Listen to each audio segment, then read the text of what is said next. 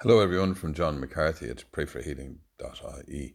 In November 1981 in Kibeho, Rwanda, in one of the poorest schools in the country, Alphonsus Muriake heard a voice calling her from the hall. It was a woman of incomparable beauty who called herself Mother of the Word. Our Lady appeared to 3 young people. The apparitions have been approved by the Vatican.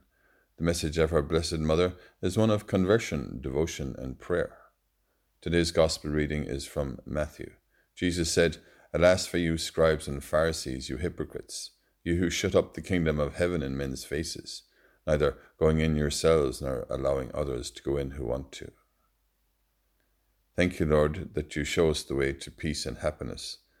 May your Gospel be our guiding light. Grant us the gift of discernment in all areas of our lives. Grant us wisdom in our dealing with others, and help us to take some time today to reflect on your goodness and love.